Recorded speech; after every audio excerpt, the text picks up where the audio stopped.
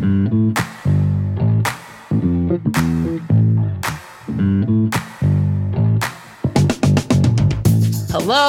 happy summer. You are listening to the OmniTalk Fast Five, brought to you in partnership with Microsoft, the A&M Consumer and Retail Group, Takeoff, and Sezzle.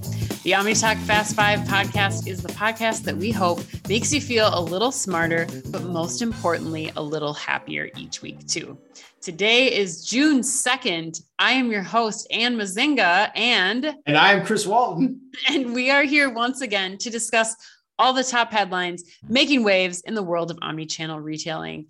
Chris, how you doing today? Are you getting ready for our Euro tour that's about to begin tomorrow? Top in the morning to you, Ann. Yes, I can't wait to get across the Atlantic. Did you know this too? I don't think you knew this. I do not think you know this. I'm going to break the news to you. Do you know that we're heading to London tomorrow? And it is literally, the Diamond Jubilee for the Queen's 70th year on the throne?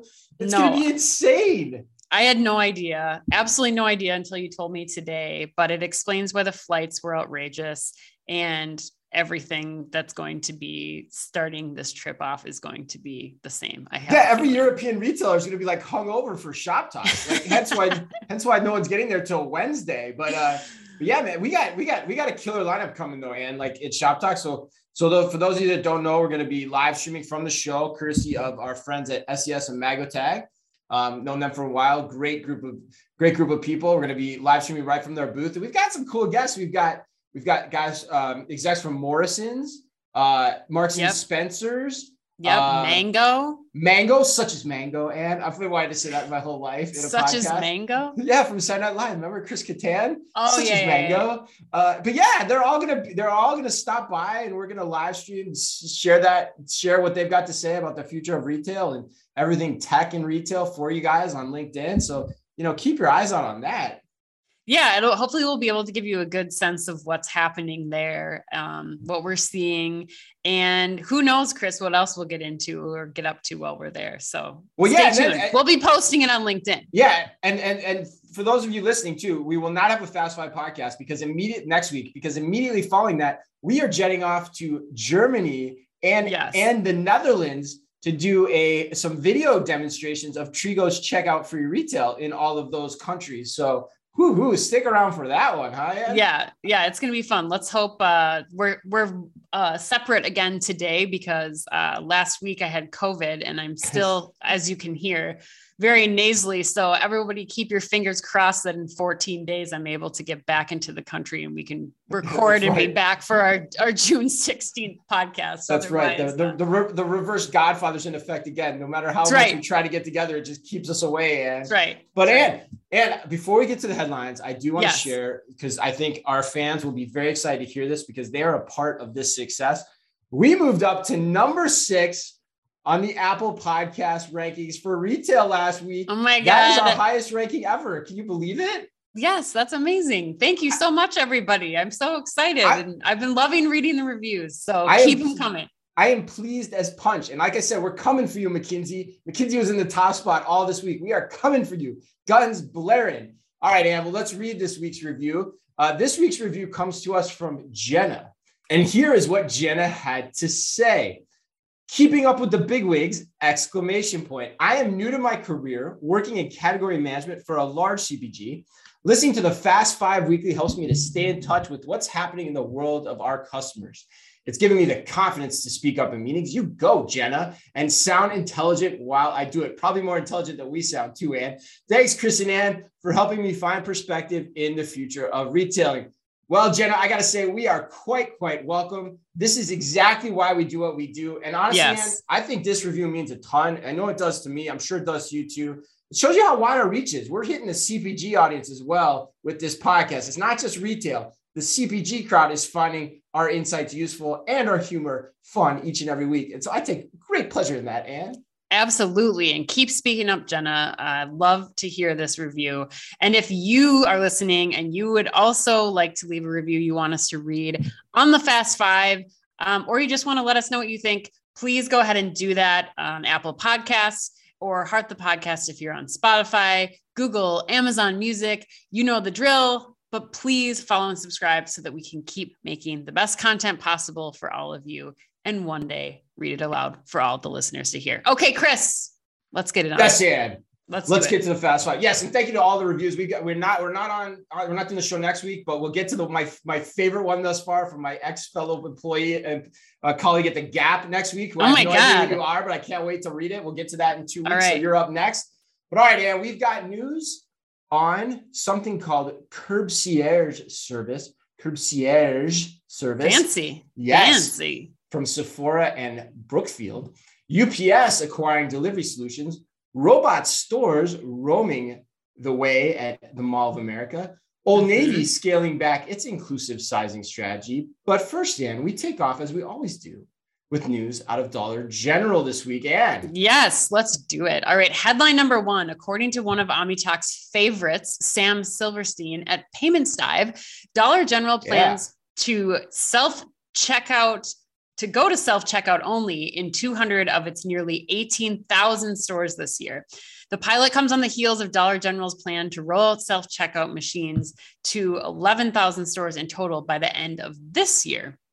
Now, Dollar General Chief Operating Officer and 2022 OmniStar, by the way, Jeff Owen had this to say on a recent earnings call, quote, associates in stores participating in the pilot will still be able to assist shoppers during checkout, but the company believes that they will be better serving customers by handling other tasks, end quote.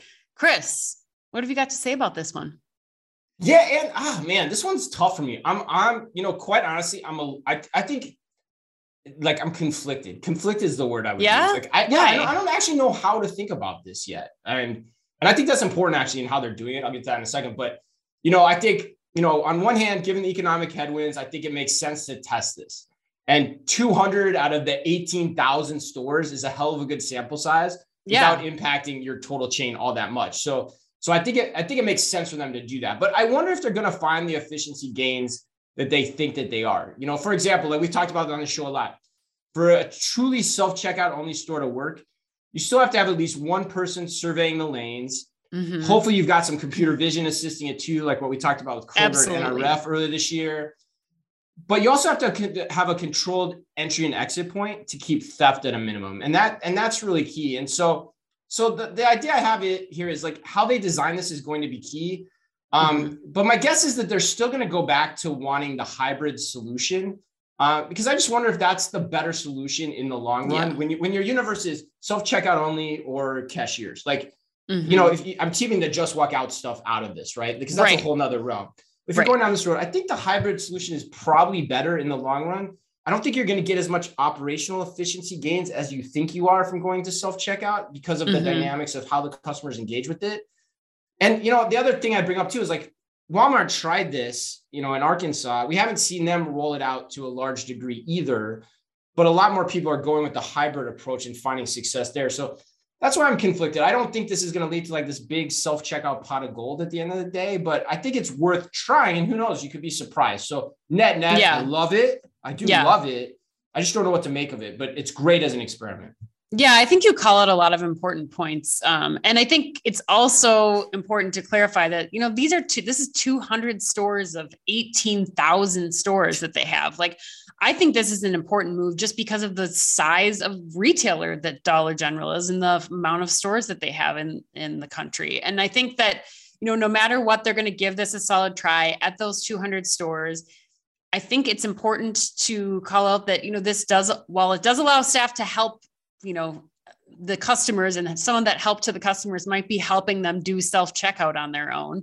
Right. I think that it still gives some stores the flexibility and freedom to start to fulfill orders that they're going to be fulfilling for instant delivery providers. Like they're supposed to be expanding produce. They're supposed to be expanding healthcare into some of their stores too. Right. And I think as we start to see an increase in delivery coming from those stores, that this could be the key that kind of gets them to that end game of having the people on the floor not be tethered to a cash register. There are clearly going to be like challenges with theft. There's going to be challenges with other things, but I think those can all be solved for as the most part, as much as possible with like Everseen and Kroger, what we're talking about there, where there's the screens that are up by the self-checkout. But at the end of the day, I think that this is really going to be successful for Dollar General in seeing how their customer responds to a completely converted store to, using something like self-checkout, and might open the lanes for them to start to test things like Just Walk Out technology that you're talking about further down the road. Because ultimately, in order to keep operating costs low, they're going to have to figure something out. They cannot staff stores to serve the stores the way that they need to with the way the current model is running. And I think that they're going to have to, tell the Dollar General customer, look, you either, have to do self-checkout when you come to this store, the same way that like you have to bring your own bags to IKEA. It's part of that's part of how you get a less expensive product. You're going to have to self-checkout here. And the customers will have to decide from there, like, look, am I going to go to the place that, there's a checkout person, or am I going to keep going to the dollar store where I can get things at a lower price point, but I have to do the checkout on my own? So a lot to think about there, but I do think that this is an important thing for people to be paying attention to. Yeah. Yeah. And I think, what's opened my eyes to is I think, self-checkout's gotten a lot better, especially over the last couple of years. Yes. And even today, like the announcement from Circle K with Mashgin, which we won't cover next week, but we'll cover probably at a future episode because it's pretty big, where there's new types of self-checkout machines coming into play too that make this even quicker and more efficient. And people are just more used to it now. And so, yeah, but I think ultimately it'll depend on the design by which they decide to put this and implement it in the store. But it's going to be fun to watch, because I could see a day where everyone is comfortable with it too. And therefore you could get the efficiency gains. And the other point too, Anne, that you brought up, which I think is great, is like, it's not just about helping customers. It's also just helping with all the other tasks you have to do in store now, like arranging curbside pickup orders and things like that, which brings me to the next headline, which is headline number 2. 4 Brookfield malls in Houston have partnered up with Sephora to offer what is being hailed as quote unquote curbside service. Here, Ann, is how curbside service works. And it is important. They said in the headline that you have to say it like that. According to Chain Store Age, customers who make Sephora purchases online can choose curbside curbside as their pickup option. Oh my God. When the order is ready, purchasers get an email or app notification that includes navigational instructions to the pickup destination. Upon arrival, they can press in I'm Here button on the app or in the email, and they can scan their parking spot's QR code. Brookfield then promises that a curbside team member will make deliveries to their cars within minutes. The service is being offered in partnership with N Group, a supply chain company that aids retailers with workers, processes, and technologies. One of the most catch-all descriptions of a company that I've ever heard. And I'm guessing you are loving this like to the nth degree. Oh yeah. I put this post out the day I saw it on LinkedIn because I was so impressed by it. And I think, again, this may not seem like much when you look at it at face value. I mean, a lot of retailers were coordinating consolidated pickup spots that were at malls where, you could come to this one parking lot or something, but this was all being done manually. And so I think that this has come from a lot of specific efforts on behalf of both Sephora and Brookfield to make this happen. This is not that manual process. This is, Sephora opening up what would traditionally be very walled gardens. They're not willing to share their information with many people, but they had to, we believe, open that up to Brookfield so that they can have, the customer can have access to seeing whether or not this product is available at my Sephora store, at my Brookfield mall. So I think we have to give kudos to both Brookfield for taking that role on as, I'm not just mall operator anymore. I am an omni-channel retailer operator, and Sephora for really going in and saying, look, we trust you. We're going to go and see how we can make this a better shopping experience for both of our customers. And I think really paying into what we talked about early on in the pandemic, which was like how and where you get a product is going to ultimately determine who you shop with. Like if I can pick something up that day and I don't have to go into the mall, but that's the closest location to me, I'm going to choose that location, and it's done upfront in the process, not waiting until you get to the checkout process at the end. So I love this, Chris. And I know you are feeling somewhat similarly about this.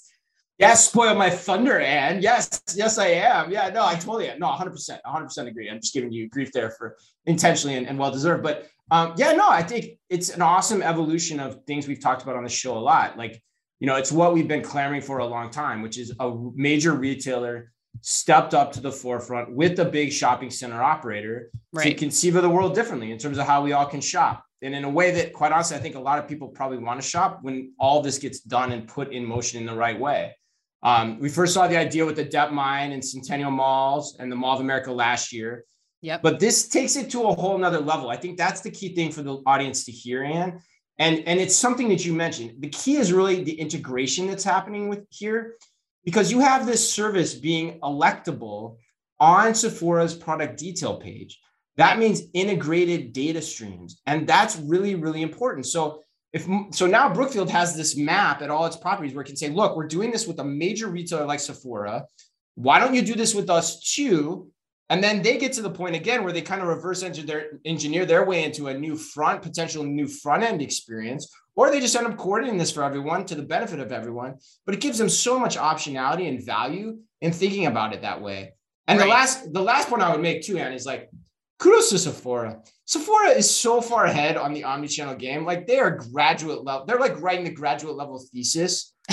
So many retailers are like back at like Econ 101, you know, it's right. Like, kudos to them. They're just so far ahead of everyone. Yeah. Well, hopefully this will encourage more retailers to take the dive and to go in and to open things up. I mean, if Sephora is willing to do it, like you said, then there's no reason that, you know, Boot Barn, Abercrombie and Fitch, like you name it, they should all be going in and trying to figure out how they're doing it. And for other mall operators too. It's not just, you know, it's other mall operators that can take a look at what Brookfield's doing here. And I think figure out how to use that as a template for what they go on and do in their malls and shopping centers. And the scale that comes with the picks and the activity around that, all those activities too, and those services. Yeah. When you all do them together, 100%. Yep. All right, let's go on to headline number 3. So UPS has acquired last mile orchestration provider Delivery Solutions. Woo-hoo! According to FreightWaves, Delivery Solutions SaaS platform enables smoother logistics experiences in same-day delivery, curbside pickup, in-store pickup, shipping, and post-purchase transactions. Shippers and retailers using Delivery Solutions technology are connected to an ecosystem of same-day delivery providers.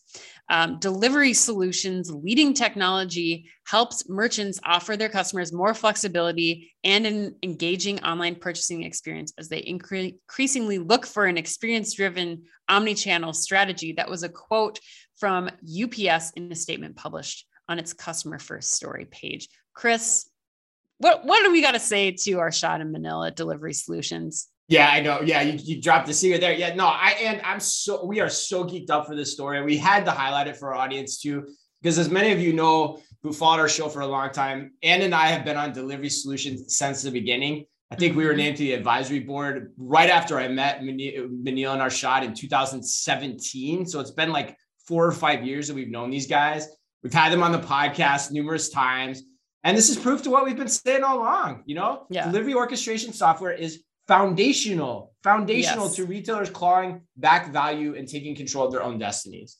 And it just goes to show you that it's just like we just talked about, Ann, any service really, whether it's delivery, picking and packing, curbside pickup orchestration, all of those things, as I've said 1,000 times, can be thought of as white label goods that you can bid out across all the different providers so that you as the retailer can take control of the value chain. UPS sees that value. They got in, they acquired Delivery Solutions. Congratulations to Arshad and Manil. Super excited for them. Yeah, I am too. I mean, this has just been amazing. I think, you know, the biggest news for me, which if you dig into this article a little bit closer, Chris, I think it's hilarious. Remember a couple of weeks ago when we were talking about Walmart Go Local and we're like, hey, if anybody knows how they're pulling this off, well, the word is out. Surprise, surprise. Delivery Solutions behind Go Local for Walmart. So I'm going to be curious to get more information about that. But I think, again, like you're saying, you know, we're past pandemonium. Retailers are now in the driver's seat when it comes to, you know, how they're going to do third-party delivery orchestration, and Delivery Solutions technology is going to allow them to do that for themselves, not to have to rely on an Instacart or somebody else specifically, or having that specific relationship with them in order to get their products to customers same day. So huge congrats to Arshad and Manil and their team for recognizing where this industry was headed before the industry itself knew it. So yeah, right. No, for sure. And this kudos to them too. They bootstrapped this whole thing. So nicely done, gentlemen. Nicely done. All right. Headline number 4. And Axios revealed this week that tortoises You'll remember Tortoise from some of our coverage on Albertsons, I think last year. Yep. Tortoise's first of its kind remote controlled store on wheels is now shilling it down at the MOA in the Nickelodeon section of the mall, selling everything from popcorn to cotton candy and theme park tickets. And here's how it works. Customers use a credit card to unlock a box on the tortoise's back. Wow, this could not be harder. And take their chosen product. Each robot is steered and monitored remotely by humans at a Mexico City control center. Holy crap, this gets better. Tortoise says the average transaction time is 11 seconds and that 30% of people make a second purchase right away. Heck yeah. Quote, the first time they try it, it's like they're almost not even sure what's going to happen, said Dmitry Shevelenko, Tortoise's co-founder. And then people either buy a second item from the same container or one from each container on the robot's back. He then went on to add, these are transactions that would likely not have happened if we hadn't been there and doing this. All right, Anne. So I'm curious if you agree with Mr. Shevelenko's shtick here. Oh, yeah. But before I ask you about that, I have today's put you on the spot question from A&M. Are you ready? I'm ready. All right. Yeah, you ready? Okay. This is a good one too. As discussed a few weeks ago with Unilever and ice cream trucks, which if memory serves, you love quite a bit. Oh, yes. Mobile robotic vending is a great idea for disruption and thus incremental selling opportunities.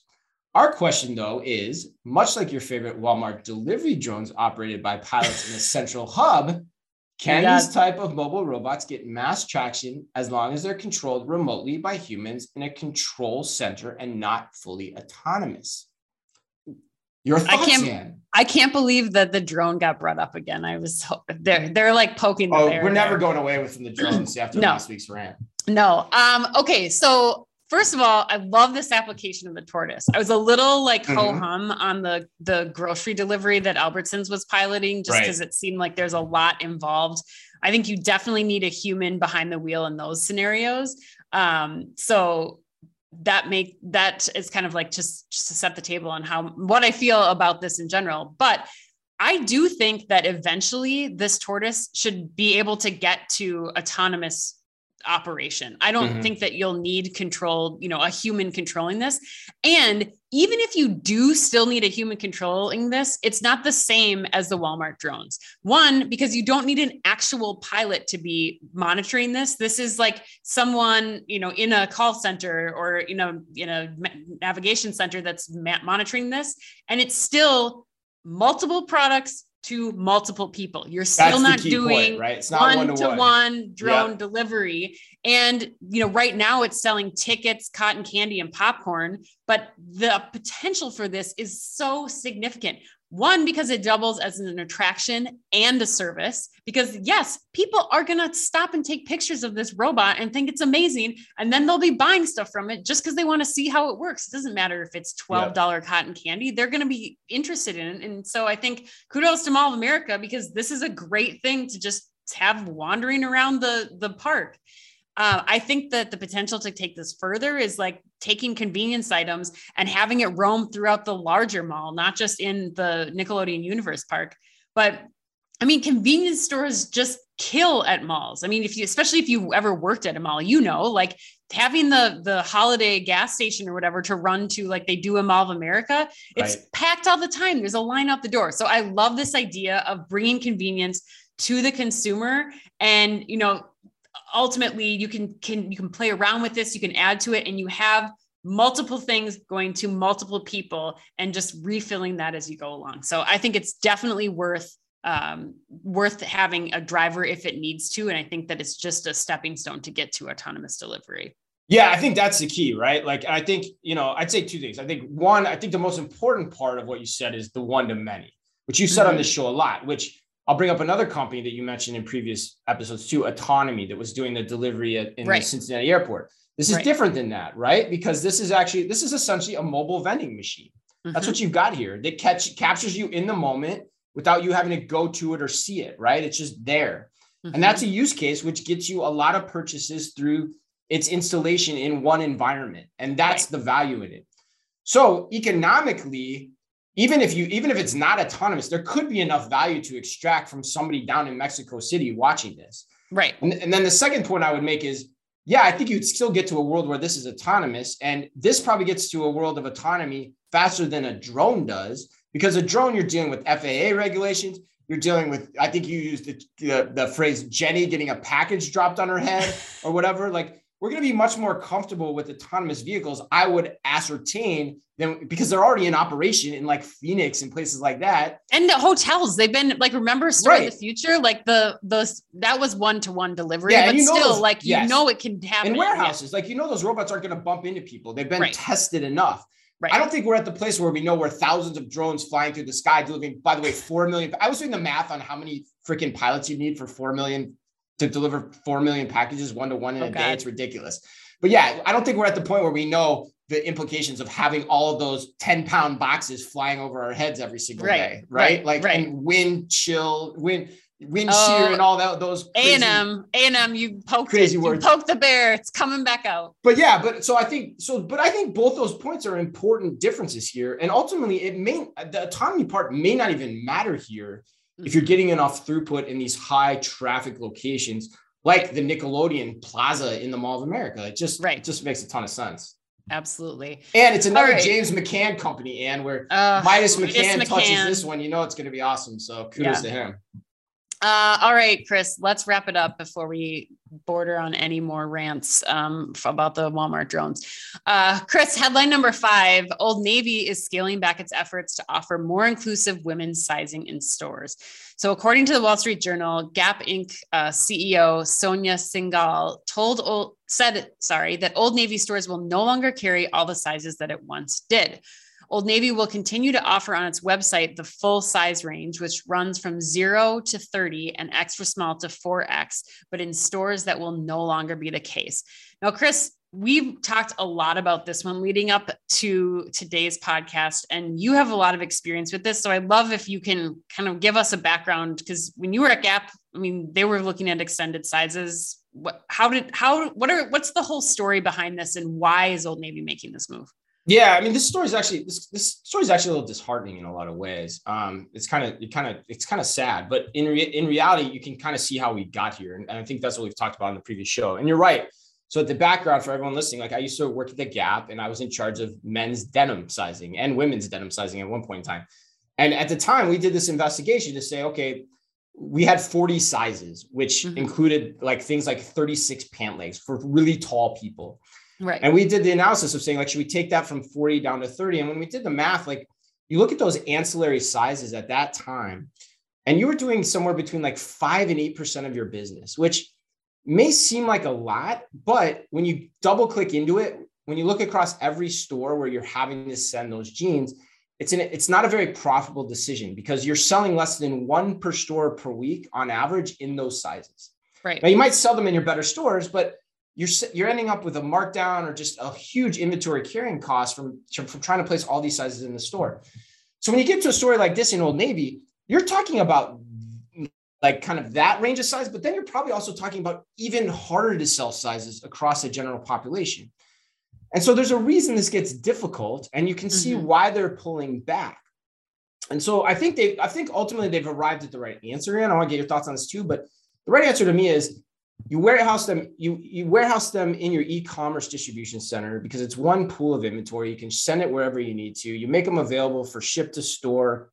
You can pick them up in store, try them on in store. You put all the full omni-channel capabilities around it. But net, it's a really difficult game to get into unless you are 100% confident that you want to take the loss on this from a gross margin return on investment standpoint to offer this to your customer. But I think history shows you that that's hard to do. This is why things like big and tall stores exist. Like, they capitalize on this market specifically, and that's what they tailor their business to. When you're trying to be everything for everyone at mass, it just becomes really difficult to do. Well, I appreciate that perspective. And I wonder then what brands should do. There is a demand increasing for extended sizes that we've started to see. There are more brands that are going specifically after an extended size market. I mean, do you think brands, like, immediately I go to, like, do brands continue to offer this? I mean, we saw like Athleta go and really stand out for this, talking about doing extended sizes in stores. But I mean, are they responsible then for pulling that budget? If that's going to be where they're going to stand, the budget for the loss of items that they don't sell in the store, is marketing going to cover that? Like, how do they figure out how to cover those gaps? Because it's going to be paid for somewhere. I think the other part of this that I question too is like, what's happening to all of those unsold goods too? You know, as from a customer perspective, yes, it's not an ideal situation that you can't go to an Old Navy now and find all of your sizes on the rack. But, you know, if they're not available, you know, are those sizes that don't get sold or that are getting returned to stores, are they just ending up in landfills? And is keeping them in an e-commerce warehouse a better way to hang on to that and make sure that those get distributed? I don't know what your thoughts are. No, it's a great point. I mean, it's a great point. There's probably a sustainability angle too, in terms of how you try to approach these consumers with these types of products, right? Yeah.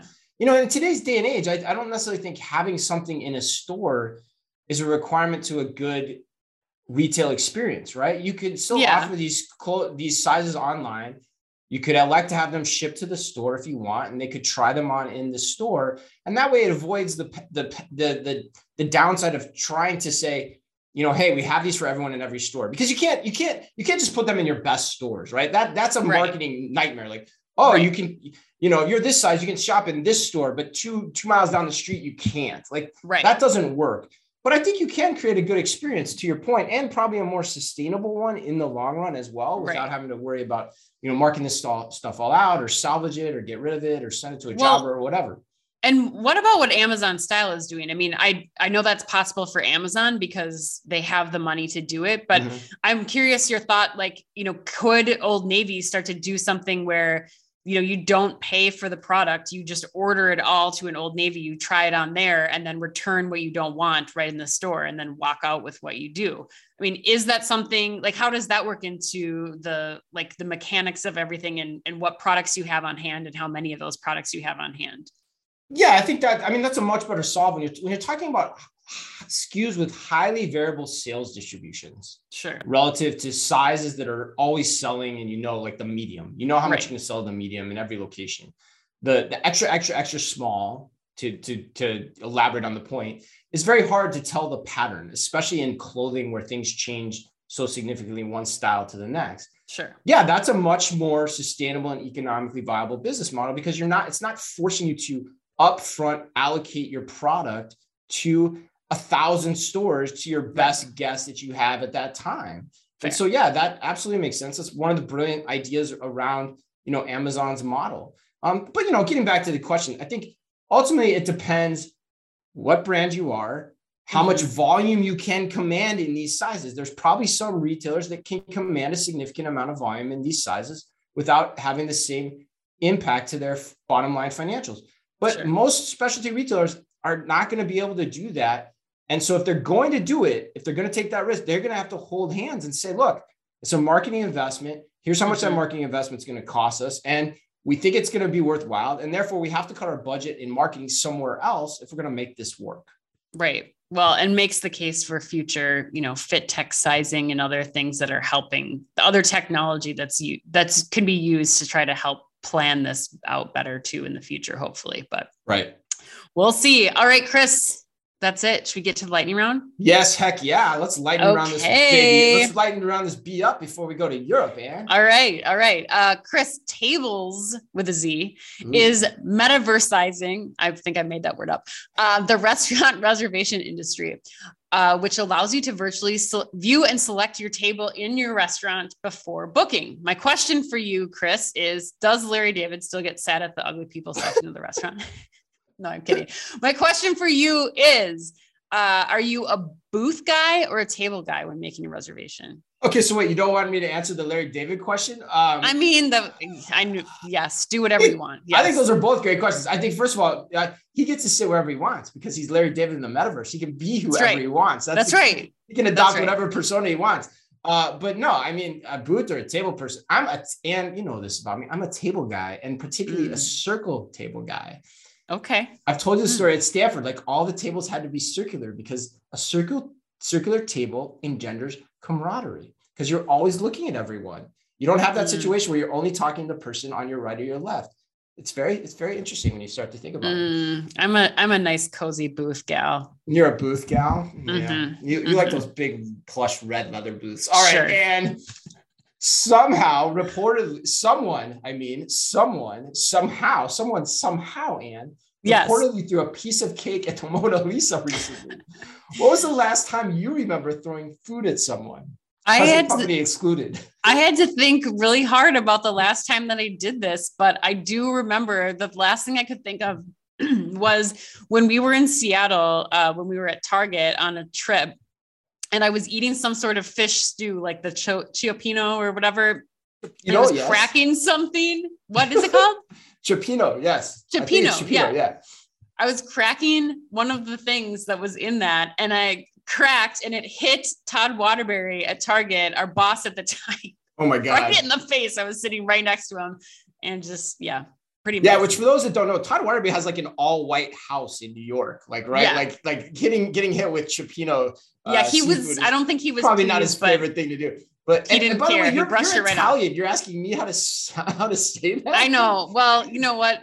I think it's what it's like. It's vanilla. I should say what it's like having the Rona, except that wasn't the actual word. But I think that I'm going to blame the coronavirus for this all right, let's misstep moving, today. Man. Oh my God. All right, Chris. 4 Johns Hopkins students invented an edible tape that keeps burritos from falling apart. We all know, who have been listeners to the show, that you have a very strict list of key ingredients for a burrito. Where does edible burrito tape fall on that list? Oh my God. Yeah. And if you have to look up this picture too, because it makes it look even worse than it is. But to answer your question, Ann, I would place it 3rd on my list, right after meat that is too dry and too much lettuce in my burrito. But before and ahead of too loose of a fold. You can't have a loose fold in your burrito. No. And a burrito that is too wet. A burrito that's too wet. But it's better than those, but worse. But being too dry and having too much lettuce is a far more greater offense to me. I'd rather have edible tape. I feel like the tape would prevent the loose fold and the wet burrito, hopefully, right? Yeah, I think you can still get a wet burrito from tape because it all just depends on like how much. Usually it's like sour cream. Sour cream is generally the culprit in the wet burrito. All right, I'm going to keep moving on because this got off the rails. All right, and Taco Bell had temporarily stopped selling its recently reintroduced Mexican pizza. On a scale of 1 to 10, how much do you think this had to do with A&M's David Ritter's insatiable need to run to the border? Oh man, David Ritter clearly is not alone with this menu item, and that it maybe needs to be reintroduced, Taco Bell. So figure out your supply chain. It's no Crunchwrap Supreme, but apparently people love it. So I think that I would give this probably an 8. It's David Ritter's fault. Yeah. You know what The Hustle needs to do? The Hustle of the Great Daily Read. They need to do an expose on like why the Mexican pizza ever went away. Like, I don't get it. Like, it was such a great thing. And now people love it. Seemingly they're running out of it. Like, why did it ever leave the menu? Like, I don't know. But anyway, happy birthday today to Wayne Brady, Justin Long, and the greatest fictional U.S. president that is still living, David Palmer himself, Mr. Dennis Haysbert. Remember, our LinkedIn live streams from Shop Top Europe will replace our regularly scheduled Fast Five next week.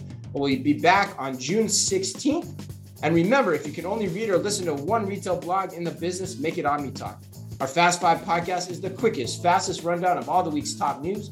And our twice-weekly newsletter tells you the top 5 things you need to know each day, and also features special content exclusive to us and just for you. And we try really hard to make it fit all within the preview pane of your inbox. You can sign up today at www.omnitalk.blog. Thanks as always for listening in. Please remember to like and leave us a review wherever you happen to listen to your podcast or on YouTube.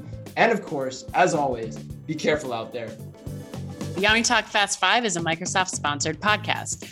Microsoft Cloud for Retail connects your customers, your people, and your data across the shopper journey, delivering personalized experiences and operational excellence. And is also brought to you in association with the A&M Consumer and Retail Group. The A&M Consumer and Retail Group is a management consulting firm that tackles the most complex challenges and advances its clients, people, and communities toward their maximum potential. CRG brings the experience, tools, and operator-like pragmatism to help retailers and consumer products companies be on the right side of disruption. and Takeoff. Takeoff is transforming grocery by empowering grocers to thrive online. The key is micro-fulfillment, small robotic fulfillment centers that can be leveraged at a hyper-local scale. Takeoff also offers a robust software suite so grocers can seamlessly integrate the robotic solution into their existing businesses. To learn more, visit takeoff.com. And Sezzle. Sezzle is an innovative buy now, pay later solution that allows shoppers to split purchases into 4 interest-free payments over 6 weeks. To learn more, visit Sezzle.com.